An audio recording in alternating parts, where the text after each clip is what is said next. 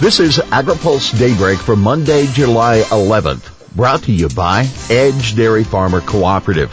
Good morning. I'm Jeff Daly. Here's today's headlines. Seed exec says, document dicamba damage.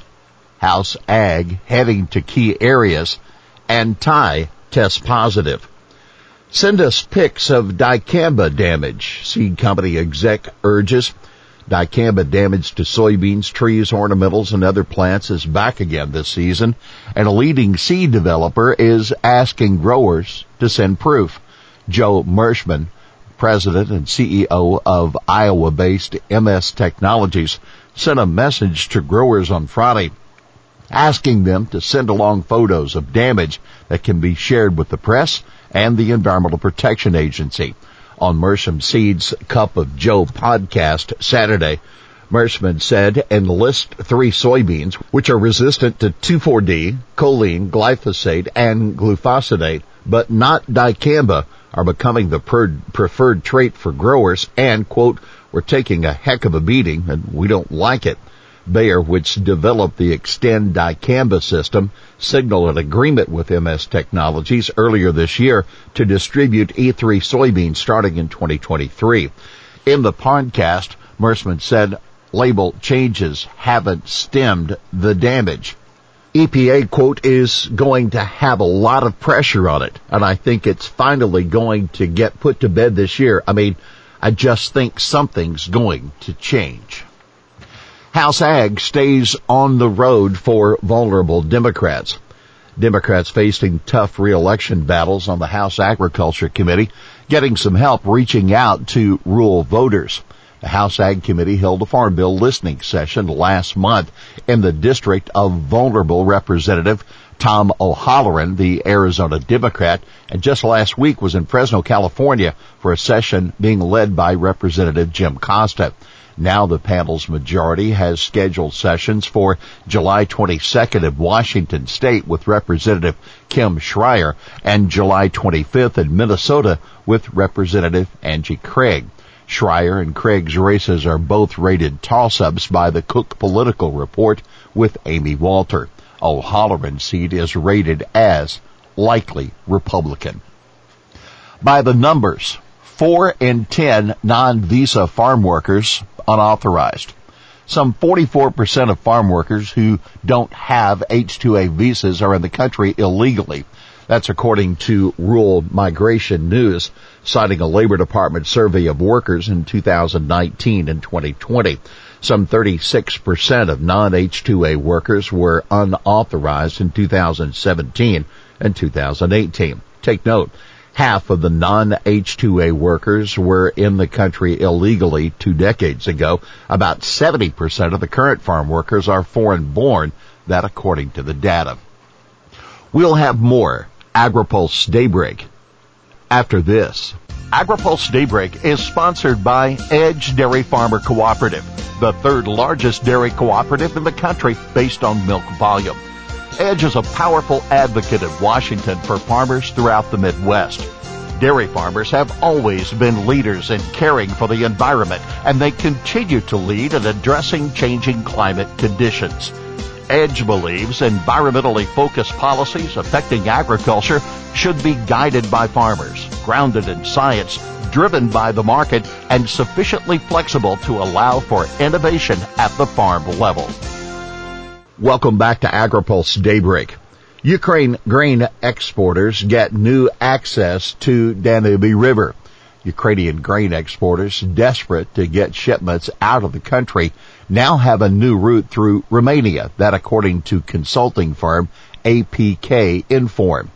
Repairs have finished at the Galati River port on the Danube, allowing trains full of Ukrainian grain to unload there without having to stop for inspection in Moldova. The Ukrainian grain that will quickly reach the port of Galati can be transferred more efficiently on barges or can be stored in silos at the port, which has a capacity of 25,000 metric tons, the firm quotes Romanian Minister of Transportation Sorin Grindeanu. Ukraine is still unable to export grain through its own Black Sea ports because of the Russian naval blockade. but it continues to export by sending the grain to Romania, transferring it to barges on the Danube, which then take the loads to Romanian Black Sea ports. U.S. aid commits $117 million in food aid to South Sudan. U.S. Agency for International Development said on Thursday it'll be sending $117 million worth of U.S. food commodities to war-torn South Sudan to try to help alleviate a hunger crisis. The donations are part of the Biden administration's plan announced April 27th to draw down the $282 million balance in the USDA's Bill Emerson Humanitarian Trust, an account used to buy U.S. commodities for food aid. With these funds, the U.S. government is supporting the UN World Food Program to provide food and nutrition assistance to more than 1 million crisis-affected people, including refugees and individuals facing malnutrition across South Sudan, U.S. aid said in a statement. The United Nations Food and Agriculture Organization says there's a record 11.7 million people in South Sudan facing acute hunger. That's about a quarter of the population and 2 million more people than last year. The USDA committed in the April announcement to use Commodity Credit Corporation funds to pay for transporting the BEHT commodities.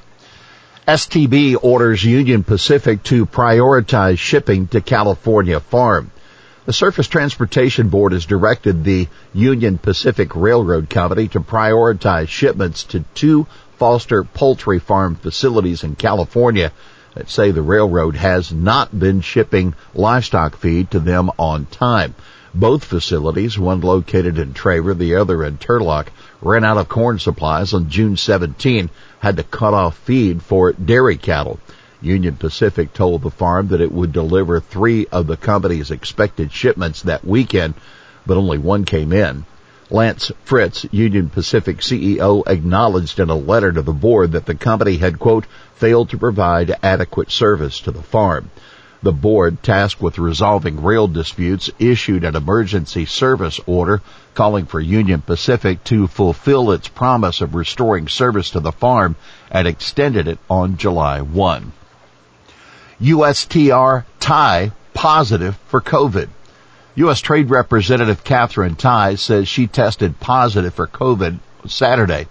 I'm fully vaccinated and boosted, isolating at home, and following the advice of my doctor, she said in a tweet. I urge all Americans to get vaccinated and a booster if you are eligible. In a statement, USTR spokesperson Adam Hodge said Tai, quote, has not had recent close contact with the president or vice president. Here's today's He Said It. Insanity, as they say, is doing the same thing over and over again and expecting a different result. We're just not getting different results. That Joseph Mershman, president and CEO of Mersham Seeds, discussing dicamba damage on his company's podcast. Well, that's Daybreak for this Monday, July 11th, brought to you by Edge Dairy Farmer Cooperative. For the latest news out of Washington, D.C., visit agripulse.com. For AgriPulse Daybreak, I'm Jeff Daly.